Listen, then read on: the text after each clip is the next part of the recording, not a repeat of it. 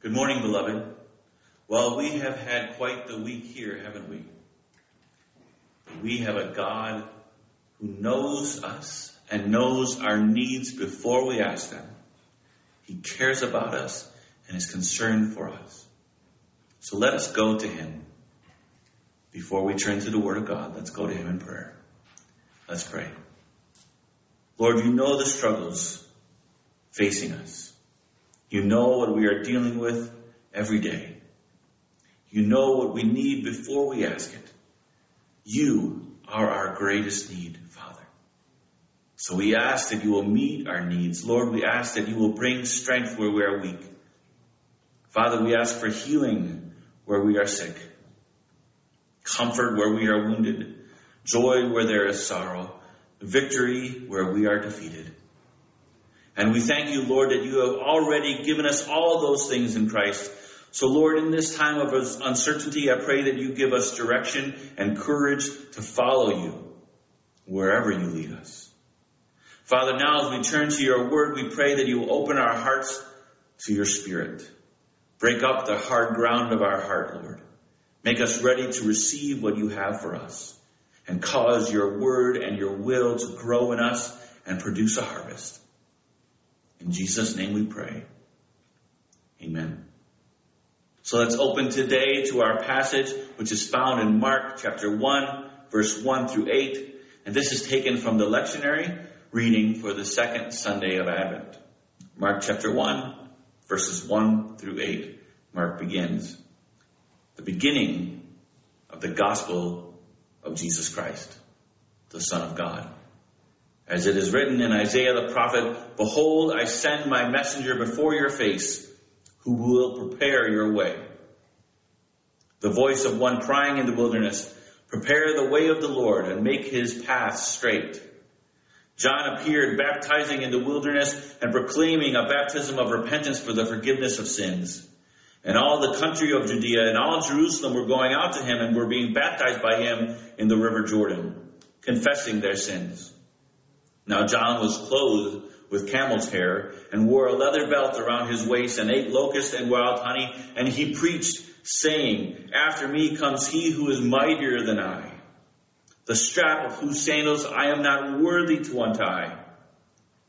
I have baptized you with water, but he will baptize you with the Holy Spirit." Amen. It is important for us to note here just a few details about the book of Mark.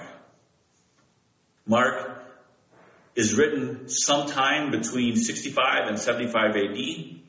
Mark wrote his gospel for the Christians in Rome, which would have been a mixed audience of both Jewish and Gentile believers. Historians believe that this gospel came at a time of persecution for Christians and that Mark desired to encourage the church that their suffering was not in vain. Beloved, we tend to shy away or resist hard times when we can, don't we? But it is in the fire of hardship that the Lord reveals those that truly walk with Him. He reveals that His presence is in their life.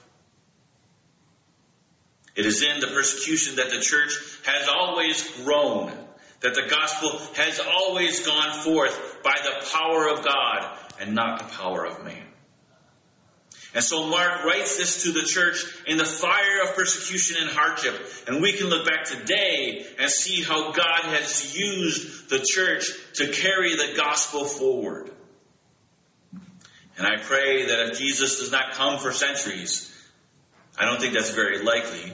I think it will be much sooner. But if he delays that long, I pray that those alive in that distant time might be able to look back and say that the gospel went forward because of God's work in and through us today. But we have to be willing to hold one another accountable to the gospel above all, and before all, and amidst all, or I'm not sure that will be our testimony.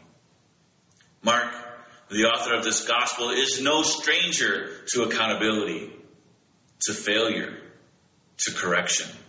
Most scholars agree that the Gospel of Mark was written by John Mark, the same John Mark that we see in Paul we see Paul address or talk about in Acts 15. We see Paul refuse to take him on a missionary journey because Mark had deserted them. But later on in 2 Timothy, we see that John Mark has gotten his act together, and Paul praises him for his good work for the gospel. Though not an apostle, some scholars believe that John Mark was one of the followers of Jesus. They point to Mark 14, 51 through 52, which says, "A young man wearing nothing but a linen garment was following Jesus, and when they seized him, he fled naked, leaving his garment behind." Because this account is not mentioned in any other gospel, there is some speculation that Mark may be speaking of himself. Several historical accounts attribute the writing of the Gospel of Mark as directly influenced and perhaps even interpreted from the teachings of Peter. This gospel was written within the lifetime of those who knew and followed Jesus. This gospel is trustworthy. It is historical. It is truth. So with all that said, let's dive into the passage itself. Verse 1. The beginning of the gospel of Jesus Christ, the Son of God. What is the gospel? Well, the Greek word for gospel is euangelion, which means good news. It is the entire message of the plan of God for humanity. When we say share the gospel, what we are saying is not simply share the sinner's prayer. We are saying tell God's story. It is good news. Tell of his love. Tell of his working throughout history to reach mankind and bring them to himself. Tell of the great extent he went to in order to bring us back to what he has made us to be, his own people. And so Mark begins here. This is the beginning of the good news about Jesus. Verse 2 through 3. As it is written in Isaiah the prophet, "Behold, I send my messenger before your face, who will prepare your way. The voice of the one crying in the wilderness, prepare the way of the Lord, make his paths straight." Scholars and historians believe that these words from Isaiah 40 harken back to when ancient kings would visit their territories. They would send a messenger ahead to proclaim the king's coming. The messenger would call out in the town and the countryside and the wilderness that the way must be prepared, the wilderness tamed, the rough places made straight and smooth. The king is coming. John was the man foretold by Isaiah hundreds of years before his birth. John came to prepare the way for the King of Kings. John's message then is as our message should be today. Jesus is coming. John's message is to remove anything that stands between you and God. Remove all obstacles to the work of God. When we are owned by any worldly issue, it is an obstacle to the work of God in our life. It is the wilderness that needs to be cleared. Make no mistake, our God says that he is a jealous God and that he has no interest in sharing our heart or our purpose. Even if what competes with God in us is a good and necessary thing, even if it makes us feel good or fulfilled or like we are standing for something, even if in the beginning of our involvement in that thing we felt led of God, nothing, beloved, nothing is to compete with him for our hearts. Everything can become wilderness, needing to be cleared, idols that need to be toppled. So when anything occupies our heart and mind in equal to or greater measure to the Lord, it becomes a tool of the devil and an obstacle in the way of God. And John would say, make straight the way of the Lord. Beloved, to see these obstacles, these idols, they influence us. They are on our mind throughout the day. They color how we see people. They influence how we understand situations. They blind us from our own sins and failures. And they magnify the sins and the failures of others in our eyes. We allow these obstacles and idols. We allow our wilderness to influence how we understand people and how we understand God himself. We allow our idols to tell us who God is. This is why throughout time God has repeatedly called for the toppling of idols. Because he refuses to let his people see him or see the world or see each other through the understanding of idols and wilderness that needs to be cleared. He is a jealous God. He is jealous because he is love and he is best, and he refuses to share us with what is lesser. Preparing the way can be difficult. God is talking about demolition, tearing down anything that is in his way. Some of the things in the way will be things we value. Nevertheless, they got to go. That is John's message to us. Prepare the way. Make his paths straight. This is the reality of being in Christ. God, by his Holy Spirit, desires to cleanse you of anything that is in his way. You can either allow that cleansing,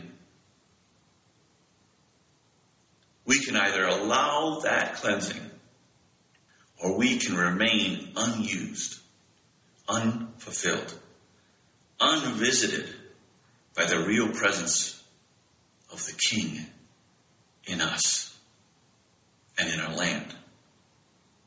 Verse 4, John appeared baptizing in the wilderness and proclaiming a baptism of repentance for the forgiveness of sins. And all the country of Judea and all Jerusalem were going out to him and were being baptized by him in the river Jordan, confessing their sins. The word baptized in the Greek means literally to submerge or immerse. Now this is an important thing to note because John's baptism was not simply the act of submersion. The scripture says a baptism of repentance.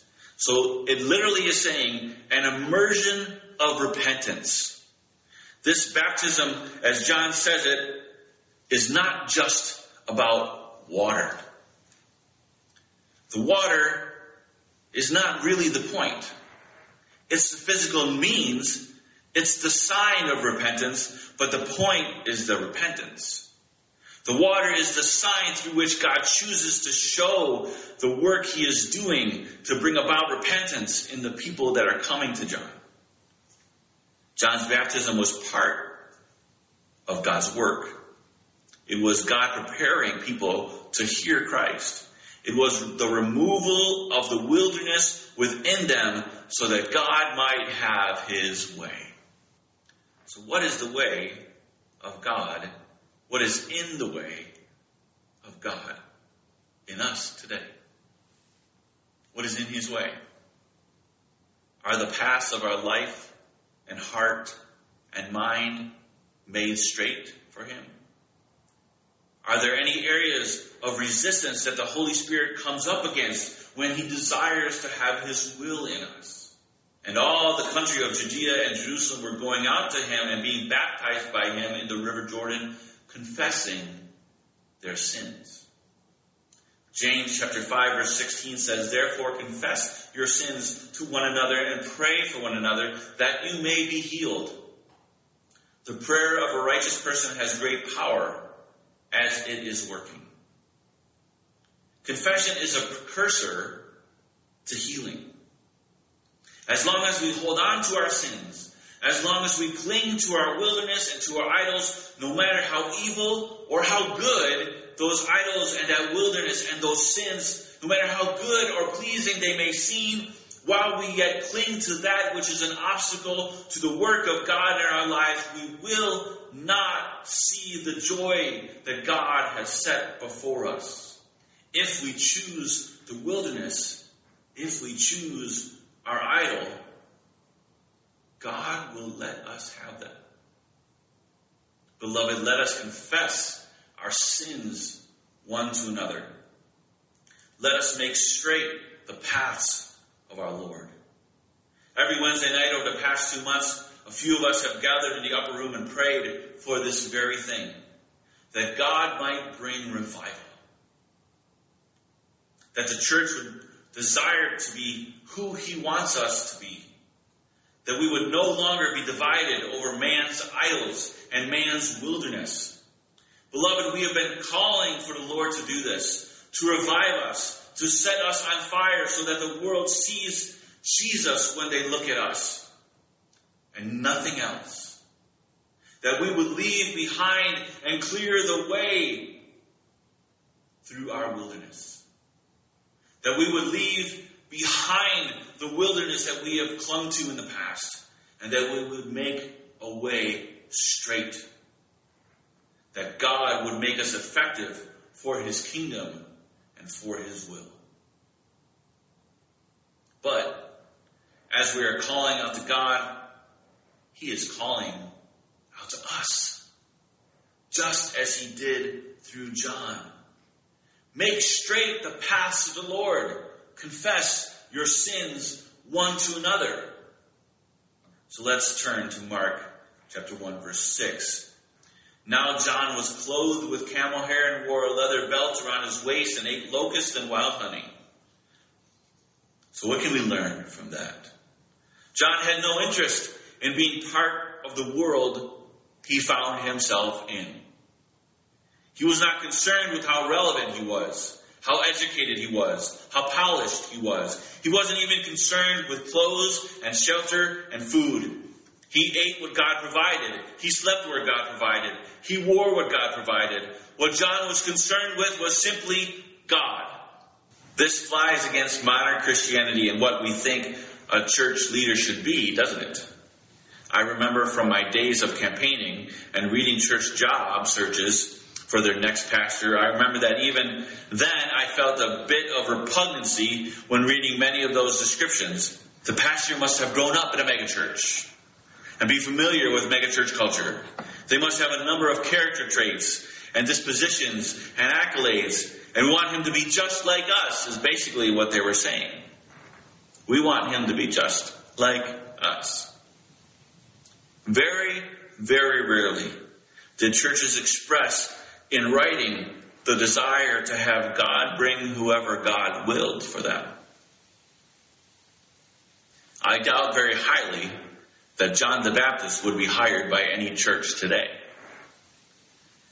And yet, Jesus said this about him and about himself in Luke chapter 7. I tell you, among those born of women, none is greater than John. Yet the one who is least in the kingdom of God is greater than he. In verse 7, and he preached, saying, after me comes he who is mightier than I, the strap of whose sandals I am not worthy to stoop down and untie. Who does Jesus say is the greatest among men after himself? John the Baptist. This man who does not consider himself worthy of untying the sandals of Christ. John does not consider himself worthy of doing the most menial, dirtiest, lowest task of the lowest servant. John doesn't consider himself worthy of doing that on behalf of Christ. We see John's attitude towards Jesus when Christ comes to him to be baptized by John. And John says, I need to be baptized by you. And do you come to me? John the Baptist, according to Jesus, the greatest man ever to live other than himself. John the Baptist sees his own need. I have baptized you with water, John says in verse 8. But he will baptize you with the Holy Spirit. As we discussed earlier, baptize means immerse. He will immerse us with the Holy Spirit. This is what Christ has come to do. This is what we celebrate in this season. Christian, God desires that you no longer wander in a wilderness of your own way. The King desires more than simply to save you. He desires to come to you, to live in you, to dwell in you. He desires that there be no obstacles set in his way in your life. He desires that you prepare the way for him in your own life and in the world around you. Beloved, how can we call for the world to prepare the way when we ourselves are so often in the way? How can we call for the world to prepare the way when we ourselves so often do not hear that call to prepare the way? The Lord has come and is returning. We must make ready. In this time of Advent, I pray that we, the church, might repent. Repent, for the kingdom of heaven is here. The kingdom is at hand. Martin Luther said this: I preach as if Jesus was crucified yesterday, rose from the dead today, and is returning tomorrow. Do we see the urgency? There's no time for worldly idols. There's no time for crooked paths. There's no time for divided loyalties. Always the message of the gospel. Always the message of the gospel is that the time is now. The kingdom is now. And if there is one thing we ought to have learned this year, is that security is not guaranteed us. Tomorrow is not guaranteed us. Today is the day of salvation. Today is the day of repentance. Today is the day of casting down idols. Today is the day of clearing the wilderness. And perhaps some of you listening, perhaps for some of you listening, today is the day of the coming of the Lord into your own life. He longs not simply to better your life. He longs to make you a brand new creation in himself. To forgive you of your sins. To cleanse you from unrighteousness. To make you new and fill you with his presence and power and peace. He desires to adopt you by the price he paid for you on the cross of Christ.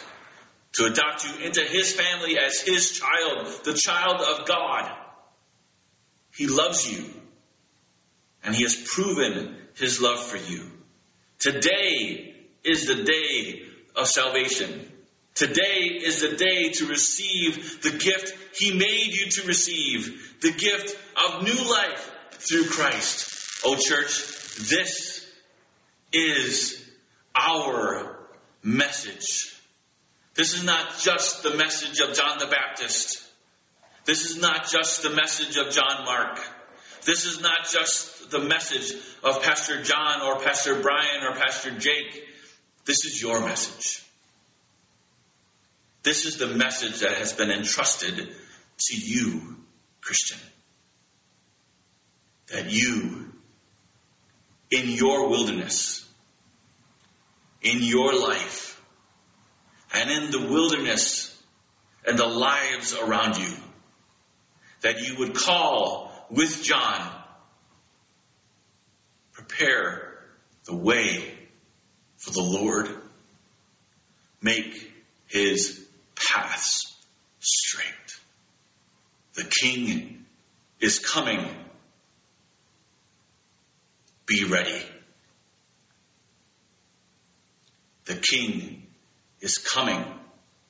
Be ready for the work he desires to do in you and through you. Amen. Let us pray. Heavenly Father, we love you. And Father, I pray that all who hear this, Lord, that each and every one of us, that we might lay our wilderness at your feet. Lord, we acknowledge that we are in love. In many ways, we are in love with the wilderness. And for so long, we have chosen the wilderness. We have chosen our idols. That's what makes them idols and wilderness. We have chosen them above you. And Lord, we repent of that now. Father God, forgive us. And we thank you that you shed your blood, the blood of your only Son, to do that very thing, to forgive us and wash us clean. And so now, by the power of the Holy Spirit, we turn from those things. We leave them at the foot of the cross. Lord, may you fill those places that we have cleared, the wilderness that we have cleared right now. Lord, that you will fill those places, those spaces, with your Holy Spirit. And that you will have your will and your way in us, so that the world might hear and see and come to know Jesus. We pray this in Jesus' name. Amen. Amen. Thank you, beloved.